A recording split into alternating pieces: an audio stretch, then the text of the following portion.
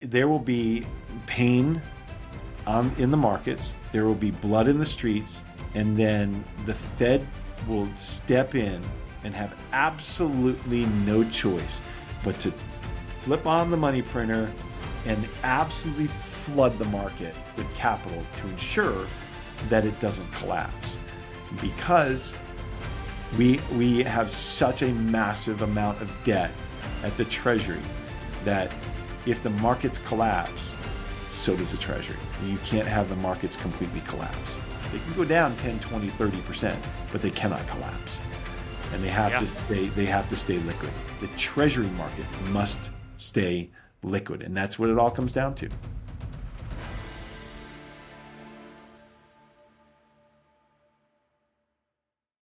For the 4th of July, Blockware is celebrating freedom by giving away a free Bitcoin mining rig. Sign up for the Blockware Marketplace before July 4th to enter for a chance to win a free S19 Pro.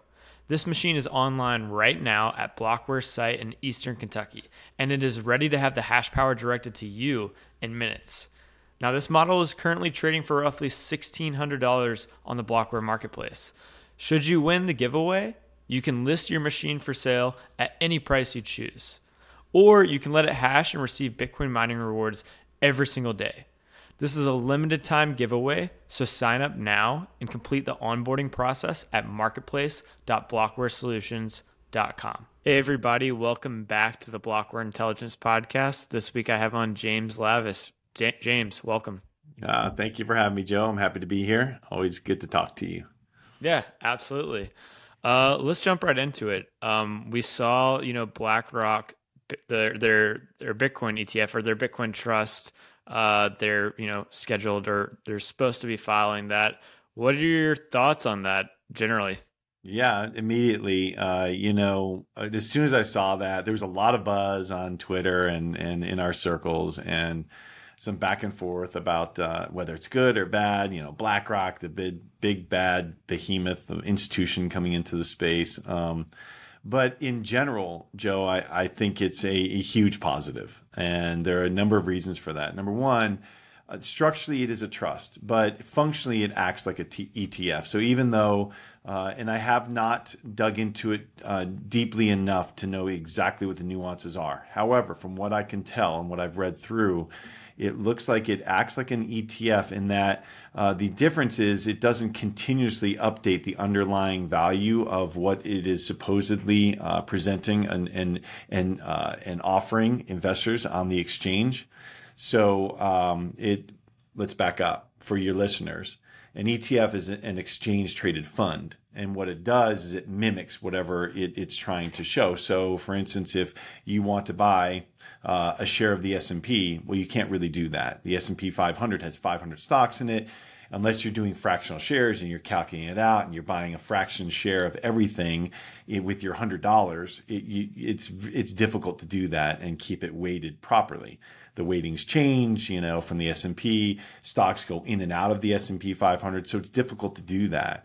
And so what you do is you buy the spiders, the SPYs. And so in doing that, you get a little bit of every single company because what you buy the spider on the exchange that puts money into that exchange, and then at the end of the day, the ones who are running that ETF will reconcile the cash in and out and make sure that they have enough shares to show that underlying value of that ETF matches what it should for the ownership of those stocks, right? So.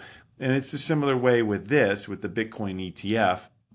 The problem we've had up to now, Joe, is that we have a bunch of futures ETFs and they're just paper settled, meaning that you're pretty much making a bet on the futures ETF or the futures Bitcoin price, and then it's cash settled when you buy and sell it, right? So there's no underlying asset that is attached to that paper, that future. Where with this, even though it's not an ETF, it's a trust, it'll act like an ETF in that the BlackRock will buy and sell shares or coins, Bitcoins, in order to match that in baskets at the end of every single day. So functionally, it will be like an ETF. And so, yeah, people will be able to borrow it, I imagine, and sell it short, just like you can with the QQQs or the spiders. But net, it's not like paper where you can sit on top of it and just create as much paper as you want in the futures ETF and never have to actually deal with the underlying. So, but what's most important about this is getting to be a long answer for this first question. What's most important about it, though, is that it validates Bitcoin as an independent asset allocation for institutions. It gives them an easy on-ramp, right? So this is going to be like a highway, for a super highway for the institutions and small institutions that don't have the capability or the wherewithal, or they don't want to take the risk of keeping custody of those coins themselves. They will trust Blackrock to do it for them.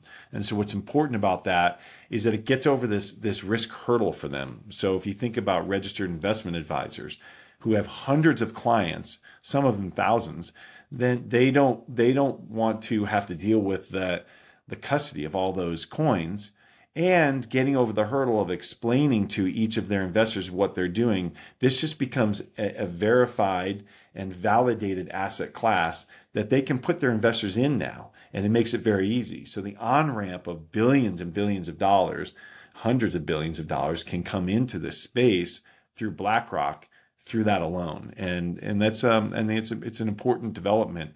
And then separately, whether or not it gets approved is a different question. I personally think that BlackRock is not going to go do this just offhand. They're going to have made their checks, determined what the most likely structure would be to get approved by the SEC. Probably had initial conversations with them to understand what their reservations were from prior ETFs that have been denied approval for spot ETF. And now I think that with BlackRock's record, I think they've filed for 575 ETFs and have gotten approved on 574 of them. I think it's a pretty high likelihood that this does eventually get approved by the SEC, and it'd be a big deal. I think it's going to bring a lot of capital into the space, into Bitcoin. Yeah, I agree. I mean, it definitely seems like the odds are higher than it's ever been before for a product like this. Can you also maybe compare it to GBTC? I feel like a lot of people don't fully understand like how this product works compared to maybe GBTC, like the basics. I've had people ask me like, wait, why did GBTC go down today when Bitcoin went up, And like, can you explain that to people? Yeah, the problem with GBTC has always been that it's got a trust structure, but it was created in tranches, and so these shares of GBTC were issued, and the underlying investors are locked up in them, so they can sell in the market, but they're selling at a discount to what the actual price of Bitcoin is because whoever buys that is locked up. And you can't turn that in for a share of Bitcoin, or the Satoshis, that the amount that you would have bought through that trust. The difference here is they're settling that trust on exchange every night with baskets, and so you're not locked up in the same way. So it shouldn't have. It will, Joe, have some discrepancies, and there will be some arbitrage that people will play throughout the day, but it won't be like this 20, 30, 40% discount to the price. It might be a few percent on major, very volatile moves, but those will be short-lived and they'll close up quickly. So that's how I would see it and what I would expect. Yeah. Yeah.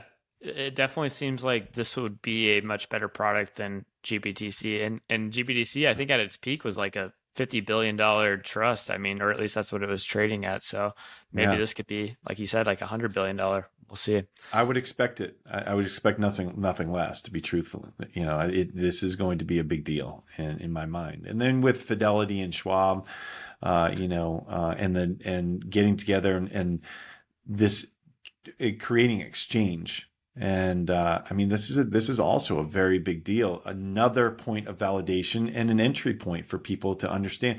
It gives it, with all of the negativity around FTX and Coinbase, this will give people much more comfort.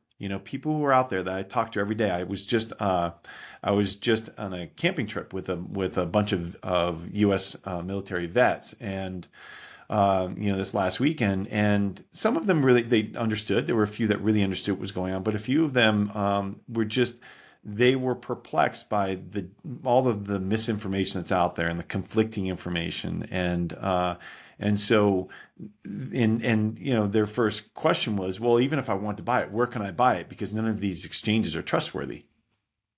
So if you have an exchange that's built by Schwab and or Fidelity or whatever it ends up being, that will give instant validation to this, and so it's a really big deal. And that could be, I was just talking to Greg Foss just a few minutes ago, and he thinks it could be even bigger deal than a straight ETF, and he might be right. I mean, this is a really big deal. But Bitcoin price is up quite a bit, and it's because of this. Let's make no mistake about it. It's not because people are expecting the Fed to pivot today, or, I mean, clearly with the Fed futures are pricing in a 70% or more likelihood of a rate increase this next month. So that's not it. It's this. And if we weren't in such an uncertain environment economically right now, I think Bitcoin would be up way more, and it's just this is something that I think is a huge positive in the development for Bitcoin adoption by across the board by people and understanding it. Yeah, I want to start diving into like some more of your macro thoughts, but real quick, it seems like regulators and like I guess Wall Street generally have kind of like pushed away from crypto, and they're like starting to like really embrace Bitcoin. Like it seems like, the SEC attacking Coinbase and Binance kind of around the same time. And then all of a sudden like BlackRock, Fidelity, and all these companies are trying to get into Bitcoin. Like it seems a little weird. Do you think that's a trend that's like taking place, or do you think it's just coincidence that this is all happening at once? I mean, let's face it. I think they've been doing, look, these companies don't do anything quickly. Right? They're behemoths, and there's a ton of red tape. I've talked about this from the day I got into the space years ago about how the problem with entering the space is that there's so much red tape, right? I mean, just to get approvals if you're a portfolio manager and you want to buy Bitcoin and you're at a place like BlackRock or Fidelity, or you're at State Street or CalPERS, like these huge pension funds, or these huge money managers, you have to go through multiple levels of approvals to get there. As a portfolio manager, first you have an analyst that briefs you on it. Then you dig in, you get through it, you do your research, you do your, 100 hours of research, and you get through it to the point where you feel comfortable with buying it. Well, then you've got to get the buy-in from your chief investment officer. And then once you get them to approve and them to agree that, yeah, this can be an asset allocation in your portfolio, well, there are some nuances to Bitcoin that you have to get over, which are like, how do you custody it? Who's going to trade it? Where are you settling it? What exchange are you doing it on? These are things that legally you have to get through. Are you holding them yourself in cold storage? Are do you have a custody solution? Can you use your own prime broker? Do you have to get a different prime broker? And then you have to go through all of those operational details and get approval from your general counsel. And the general counsel will tell you whether or not, legally it's too big of a risk for the firm to. There's just so many hoops together, and that takes months and months. It doesn't take weeks. So imagine if you want to do something like you're BlackRock and you want to create an ETF. That's not a portfolio manager coming in, or some sort of asset allocator coming in and saying, hey, I think we should do this. We should create this product. A product manager saying we should create this product, and it gets approved that week. That takes a long time. So think about how long they've been looking at this. Well, then you think about all of the damage that has been done in this space over this past year between FTX and Celsius and all of the problems we've seen and the nefarious activity, the fraud, well, that's given them pause and made them step back. Now the regulators are swooping in, and that gives them a little bit of surety. Bitcoin's been held out from this pretty much completely on the regulator front. And so now they're saying, okay, this is an opportunity, and now we should push forward. And they've all had their kind of their ducks lined up, and now they're all coming forward because we're getting some clarity. We're going to get regulation around this. It's clear the regulators are going after certain protocols, but not Bitcoin. And so I think it gives them quite a bit of certainty, and they feel like the risk has been mitigated to the point where now they should take advantage of this opportunity now. So yeah, it's a pretty awesome time to be in the Bitcoin space, and hopefully we'll continue to see like interesting developments like that. I do want to dive into macro because I know you're an awesome macro thinker. We had like the banking crisis earlier this year with Silicon Valley Bank and a few others. Do you think that's over now, or will we see a resurgence of the banking crisis? yeah, no, I don't think it's over. In fact, you heard Powell say it today that there's some there even though the banks are well capitalized in both Powell and Yellen's statements, the problem is that there's still some issues on the horizon that have to do with interest rate risk and with what that has done to the various markets and the kind of specific risks that creates for banks and especially for regional banks. And I just wrote a thread about this today. There's a problem in the commercial real estate market, and the issue is that we had this. You remember back in 2020, obviously the work from home thing took off. Nobody worked from home before that, right? There was a great migration to the cities. And so there were all these reports about how, cities were actually, they lowered people's carbon footprint because you're in smaller spaces, you're moving shorter distances. And so it's like everybody's moving into the cities and into the urban areas. And these, the commercial real estate just had a massive boom after 2008. And so then you have this lockdown, right? And so people are at home. They set their whole, they have a whole setup. Now I had a setup because I'm an investor and I want to be able to always see the market, wake up in the morning, see what's going on. Where that wasn't typical for your average person. They would check their email and they would start doing their work when they got to the office. But then they had to set up a whole office at home. Well, it got to be easy to say, well, I can work from home. It obviously worked fine. For a lot of industries, it was very easy for people to say, well, we'll cut back our staff. We've had these conversations. It's clear that 100% workforce in the office is kind of dead. That's not going to, that ship has sailed. So now you have these offices, especially in the urban centers that have a lot of traffic and it's difficult to get to. Their occupancy is way down. Right. So, and so the issue is for everybody to really understand, what does that really mean? Okay. So the occupancy is down. Well, that means that the businesses are not re-signing leases, or they're signing leases for smaller footprints. They don't need quite as much space because they don't have as many people in the office, which means that the landlord that owns the building is generating less revenue. Okay. At the same time as rates have been going straight up, right? So Powell, he jacked up rates by over 5% in less than a year. So now what happens to real estate prices when the cost of capital goes up? Well, real estate prices have to come down, in order to offset that, especially if you have a situation where the revenues from those office buildings is lower, right? So the cap rates are out of alignment. So now you've got the occupancy rates are down, landlords are making less money. And so at the same time, rates are up, and you've got a whole bunch of these leases that are on variable interest rates, right?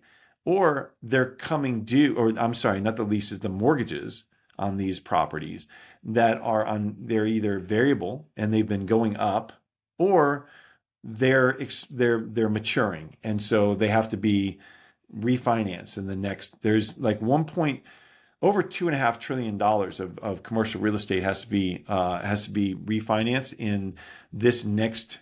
I want to say it's 42 months, I think is what I saw.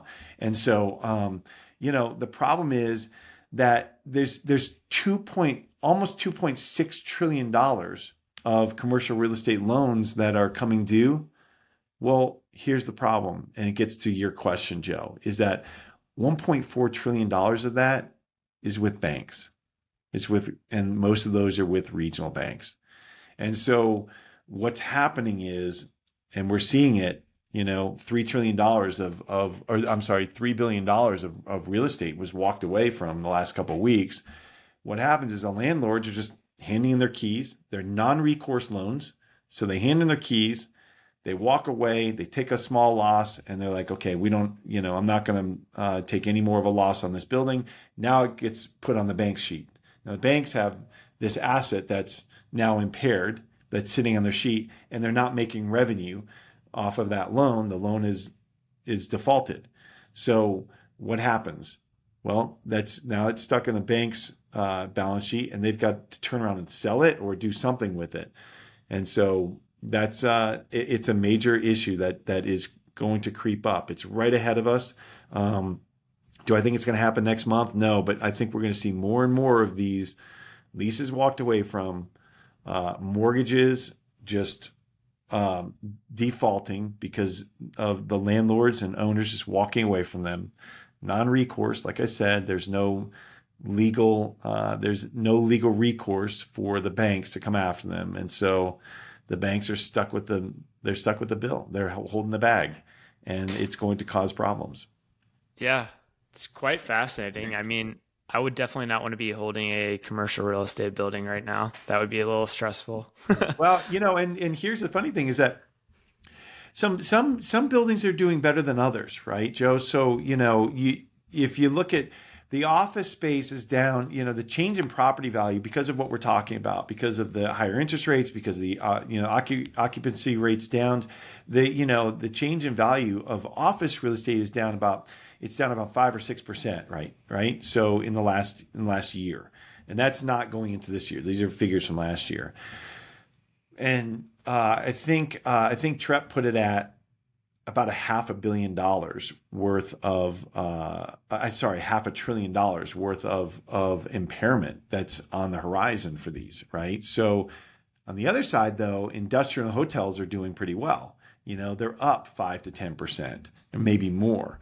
And so it really depends. It's specific to what you own, which is why I'm saying that this commercial real estate thing, it's not going to be like the housing crisis. It's not all the way across the board. It's not going to take down commercial real estate everywhere. But the problem is that the holdings of these office buildings are concentrated in regional banks. And that's the issue. And so at some point, we're going to see a regional bank pop up with a major problem because a landlord walked away and just handed in the keys. And that's where I'm concerned. And then your concern is, well, does the Fed protect them? Does the Treasury come in and help like they did in Silicon Valley, or they let them die? And if they let them die, is there going to be contagion from that? Is that going to pull a string where other banks are going to get hurt from it? That's a tough question, and that's the one I'm watching for. Yeah. Do you have any insight on like which way that might go? I mean, I feel like the precedent for Silicon Valley Bank might be to bail them out, but if it's such a small bank, maybe they will just let it go down. I would say that there's no way that the Fed will allow contagion if they see it. If they see that there's a risk of systemic risk, they will come in. He said it numerous times. We watch for systemic risk. We're watching for that. We don't see systemic risk. We're watching for that. And if they see it, of course they're going to come in. They're going to come up with some sort of new vehicle that they're going to come up with some way to shore up the bank's balance sheets or give them some sort of lifeline to enable them to survive and to ensure that it doesn't take down more banks.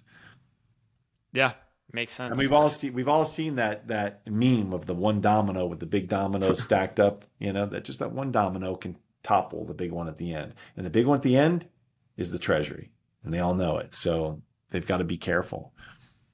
Yeah, I like it. I know you kind of did write an interesting Twitter thread relating to the debt ceiling being resolved a little ways back, and then how the Treasury will need to refill its accounts, which could break markets. Can you kind of explain like what's going on there with the Treasury? Hey everyone, this week I want to talk about Stamp Seed. This is very cool metal plate where you can literally stamp your Bitcoin seed phrase with this hammer that they sell you into this metal plate. This is a must-have for all Bitcoin holders. If you have taken self-custody of your Bitcoin, you want to make sure you've recorded your seed phrase on something that is fireproof, waterproof, and time resistant.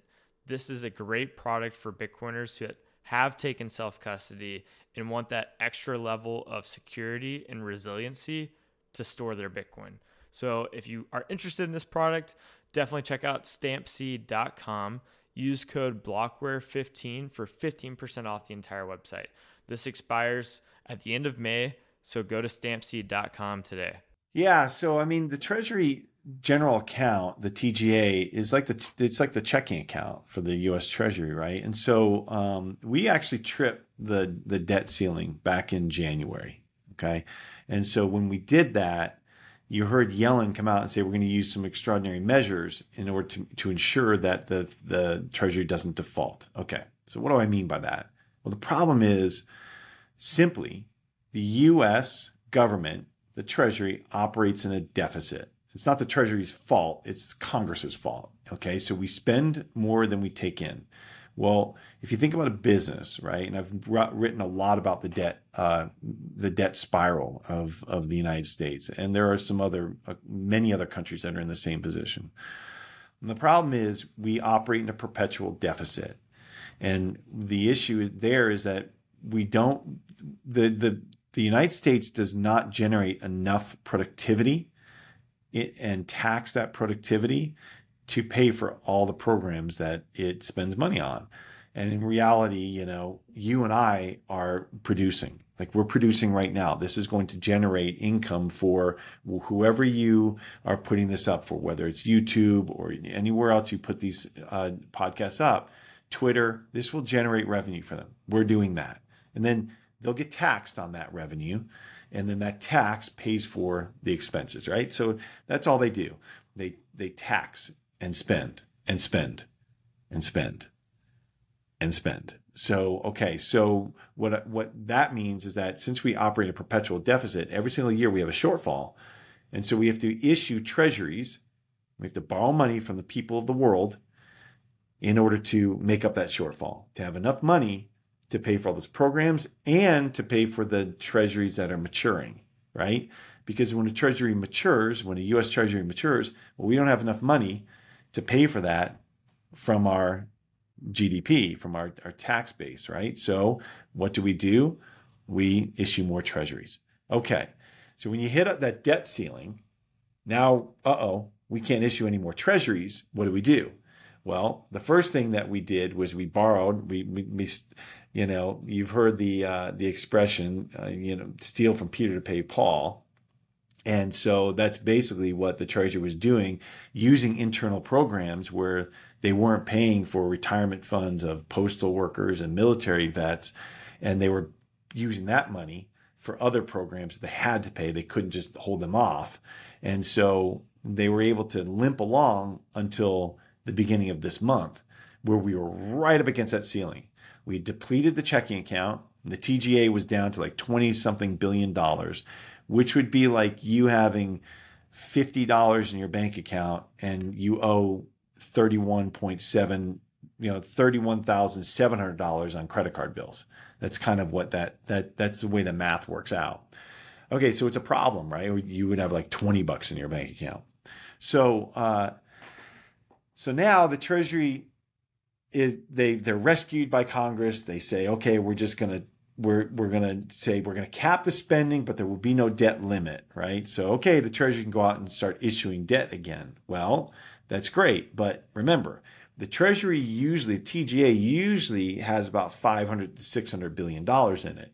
Now it's got 20 billion or 30 billion, or a number of weeks ago it did. They're starting to fill it back up. Okay, you've got a few things.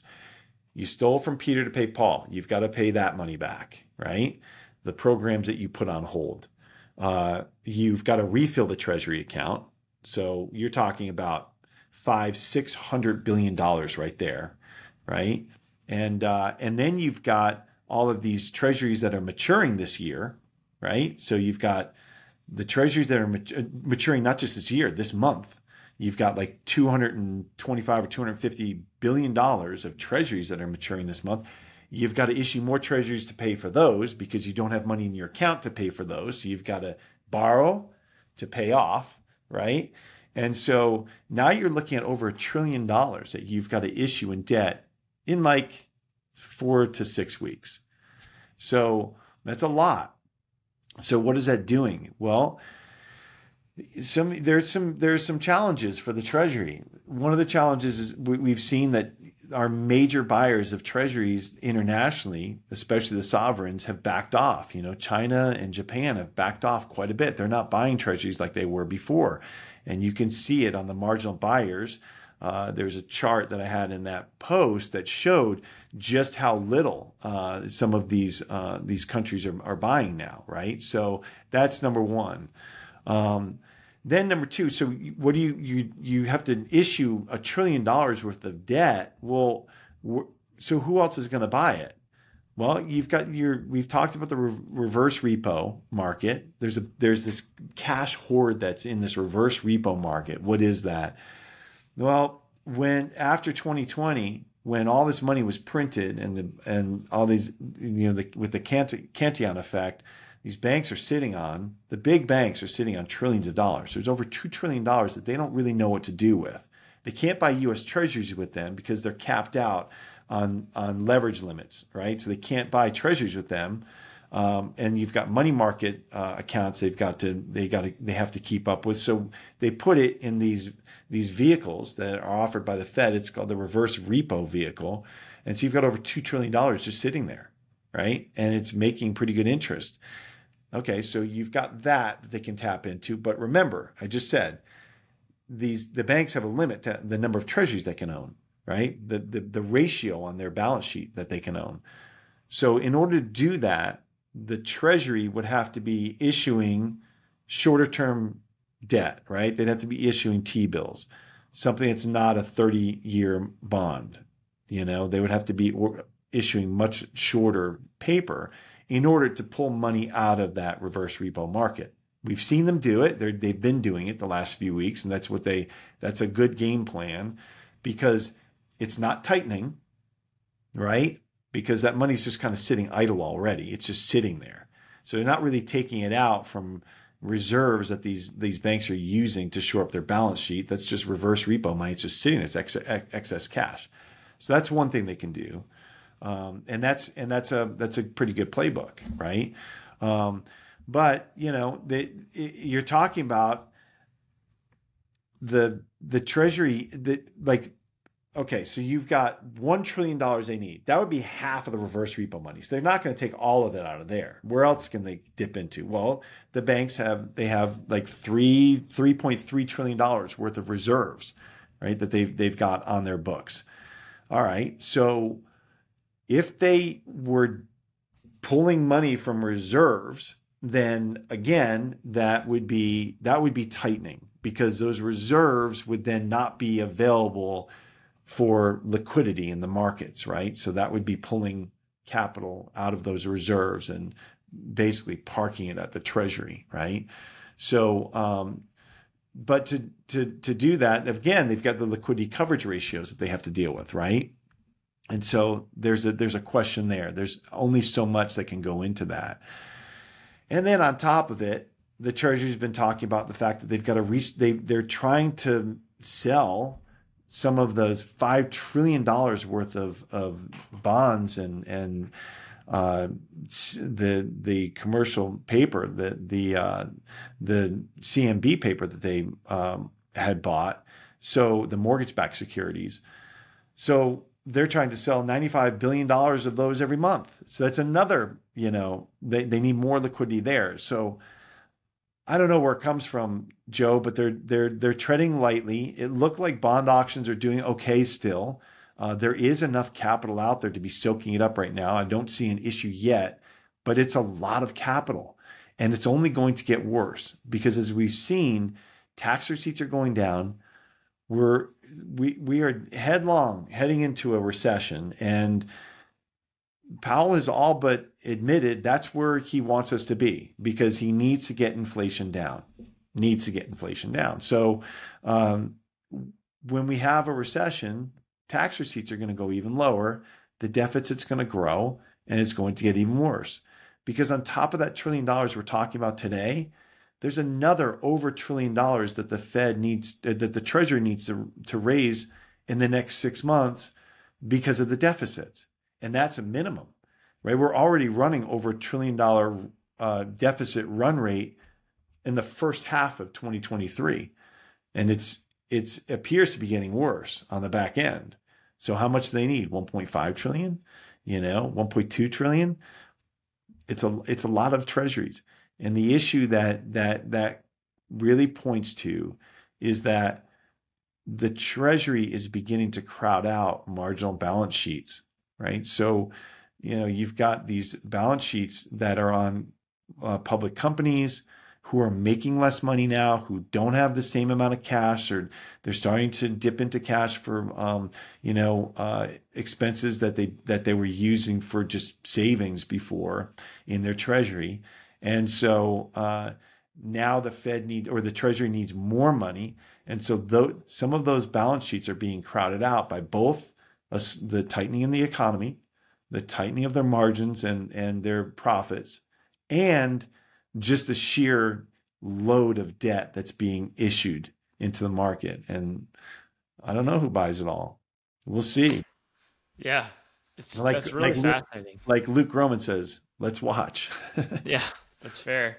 Because I feel like also throughout all of 2022, like it was such a tough time that it makes sense for a lot of people to like be taking, like going risk off, like buying cash, buying T-bills. And then it's like if the flip switches and like all of a sudden we're off to the races and everything's running again and they're trying to issue a bunch of T-bills, it's like, then who would really be buying? Right. I don't know. Yeah, and really, what I'm more worried about, Joe, is I do believe we're going to hit a recession here. I do. I just believe we're going to do it. We're going to hit a recession. The Fed's going to hold rates longer than higher for longer than they should. They will make a policy error. If they raise them again in July, I think that's a policy error. We'll see. We'll see what the data looks like. But remember, they're looking in the rearview mirror as they're driving headlong toward a cliff, right? So that's the issue here. And so all of these tightening measures that they have, raising rates, QT, selling bonds into the market, selling $1 trillion of treasuries, that's all tightening. You've seen the lending practices tighten up on banks. So there's just less liquidity out there. There's less access to capital. The capital costs more. This all points toward we're going to go into a recession. And so when that happens, the question is, do we have some sort of credit event before that?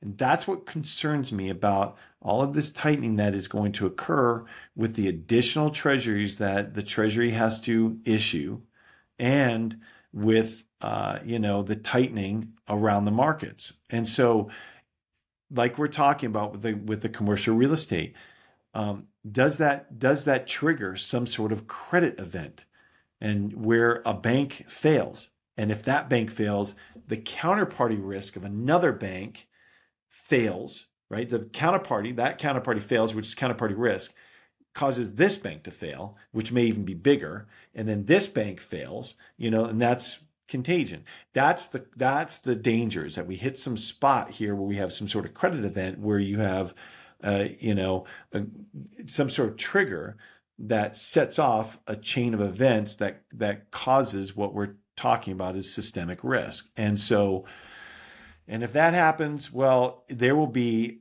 pain in the markets, there will be blood in the streets, and then the Fed will step in and have absolutely no choice but to flip on the money printer and absolutely flood the market with capital to ensure that it doesn't collapse.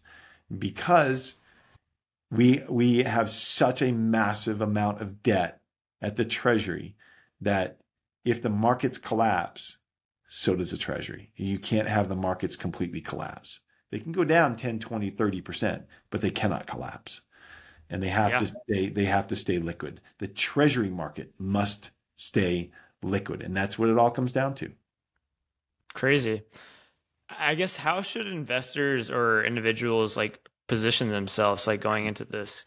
And like, could you argue that like, the Silicon Bank crisis was that kind of, I guess the Fed didn't completely rush in with all the liquidity quite yet. So it could be in the future, but if it does happen in the future and we do have some sort of like initial phase of a credit collapse, how should investors be positioning themselves? Well, that's a good question. And I get that a lot. The first question, Silicon Valley. Yeah, that absolutely could have triggered a number of other. It could have triggered some counterparty failures, and remember who the investors were in that bank, who the depositors were in that bank. They're these startups to huge tech companies, a lot of tech companies, right? So, if I remember correctly, Roku had $300 million deposited there.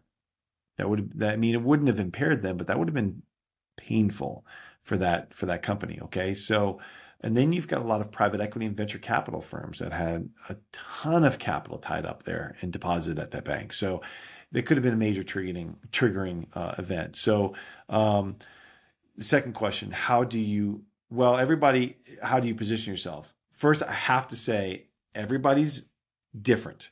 Okay. You're different age, different income, different liquidity, different liquidity needs, and then different appetite for risk and ability to handle the risk, right? So everybody is different, but I can tell you what I've been doing, if that helps. I'm a little bit older than you by about 3 or 30 years. And so, I'm not, I'm a little bit more cautious than somebody who's in their 20s. Even then, what I've been doing is I've held a large percentage of my personal account is held in cash, short-term treasuries that have high interest rate that are just rolling off, and because I don't believe that the Fed is going to, or the Treasury is going to hard default. I talked about a lot on some of my newsletters, and I feel like that's not a danger near term. Long term maybe, but not near term. So that's first. I've also been buying things like gold, silver, and Bitcoin opportunistically as they've come in. And so Bitcoin's been running because of what we talked about earlier today. But when that does take legs down, I've been buying opportunistically. Why? Not because I believe that they're going to do well if and when the market has a downturn. I think that they'll all get hit, but I think they'll do extremely well in the event that the Fed does pivot and turn on the QE again, which I think they're going to eventually be forced to do. And so with the expansion of the money supply, those assets, the hard monies, will do very well. I think that, you'll see they'll have a beta, like gold will do very well. Silver should do even better, and Bitcoin will do way better than both of those. That's my feeling, and that's what I believe. That I have strong conviction in that.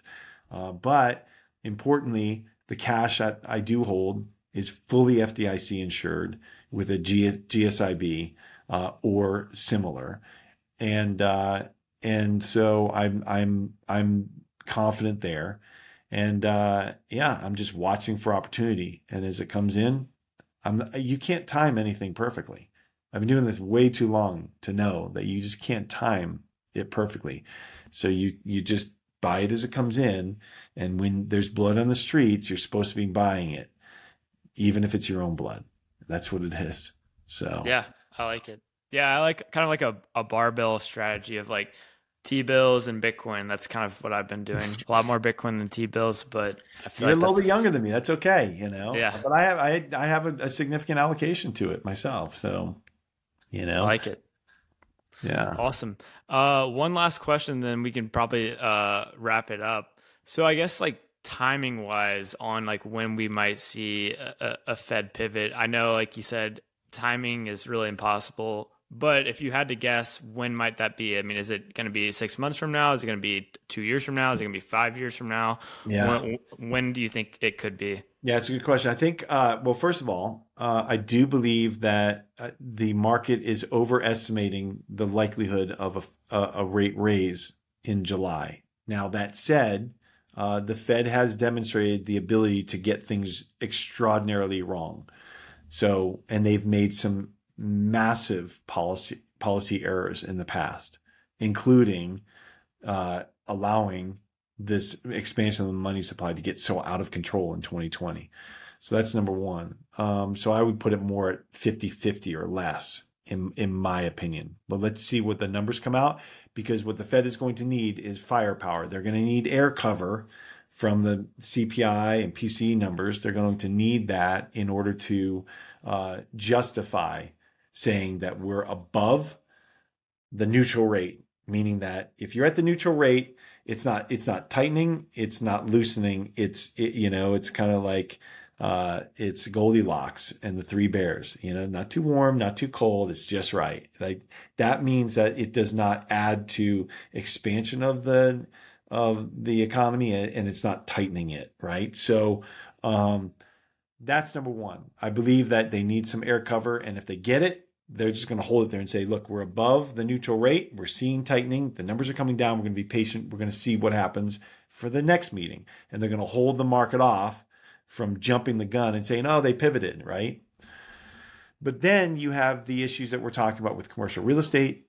You're talking about the cost of capital has gone up multiples of what it was just a year and a half ago. Okay. So companies are starting to feel that pinch, which means that their margins are coming in, which means that their profits are coming in, which means that the multiples that they're trading at are going up in the market for the same amount of earnings that they're getting, right? So because their earnings are going down, that means multiples will have to come down, and then all feeds on itself, and eventually, like I've showed a chart, I think I showed it again today, is look, don't every time I hear somebody say, oh, unemployment is very low, we're still not in a recession.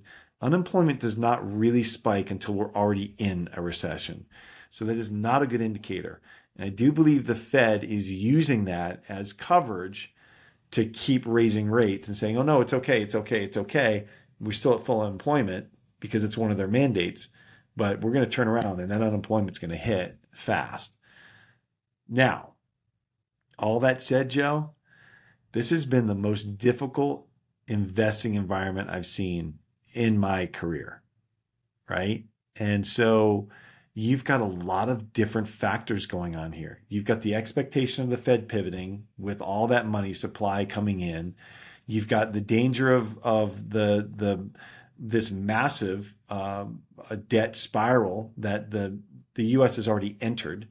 We're at the beginning of it, but we've entered it. All the leverage in the system. You've got the commercial real estate issue, but then the other side, you've got this introduction of AI and how incredibly efficient it can make everything, and a lot of things. And so that could add to the bottom line of companies, because you'll have the ability to generate output and productivity that you didn't have before with the same workforce or less. So it's a really weird dynamic, right? So companies may be more profitable, but workers could be laid off. So how is that going to work, right? So it's a really interesting thing. So, but all that said, I still believe that we're going to see a downturn in the economy. To answer your question directly, I do think we're going to see a downturn in the economy by the fourth quarter this year, first quarter next year. It's just, and I wouldn't be surprised if we had some sort of credit event before that. So I'm Wow. watching. Yeah, I think that's very fair. This was an awesome conversation. I really enjoyed listening to a lot of your thoughts here. James, do you have any final thoughts and a place to maybe send the audience to as well? Yeah, no. So a few things for some of the people listening. First of all, they know that I have this newsletter. It's called The Informationist, and all the things that we talked about today, I've explained in great detail in this newsletter that I started last year. And it takes all these concepts and it makes it super simple for people to understand. Comes out every week. There's a free version of it that I give a lot of newsletters that are free out there that are talking about all this stuff. So I encourage anybody who's interested in it. It's gotten great feedback, and go check it out. It's free. And then for some other of your listeners, they may know that I started a hedge fund with some of the people you've had on the show before. It's called the Bitcoin Opportunity Fund. It is for accredited investors. That's not my choice. It's a SEC law, it's taking advantage of some of the opportunities in the markets that we talked about, and watching for these and waiting for this to happen. It's a Bitcoin only ecosystem focused public and private fund.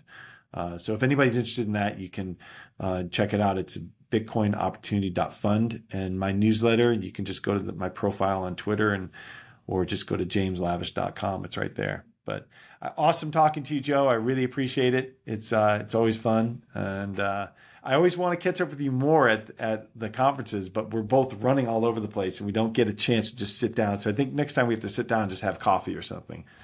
Yes, let's do it. I'm down. Yeah, the conferences are fun. It's a lot of talking to people, but yeah, you're constantly busy and constantly running around. But Yeah. thanks again, James. This was awesome. Really enjoyed it. Me too. See you next time. Yeah.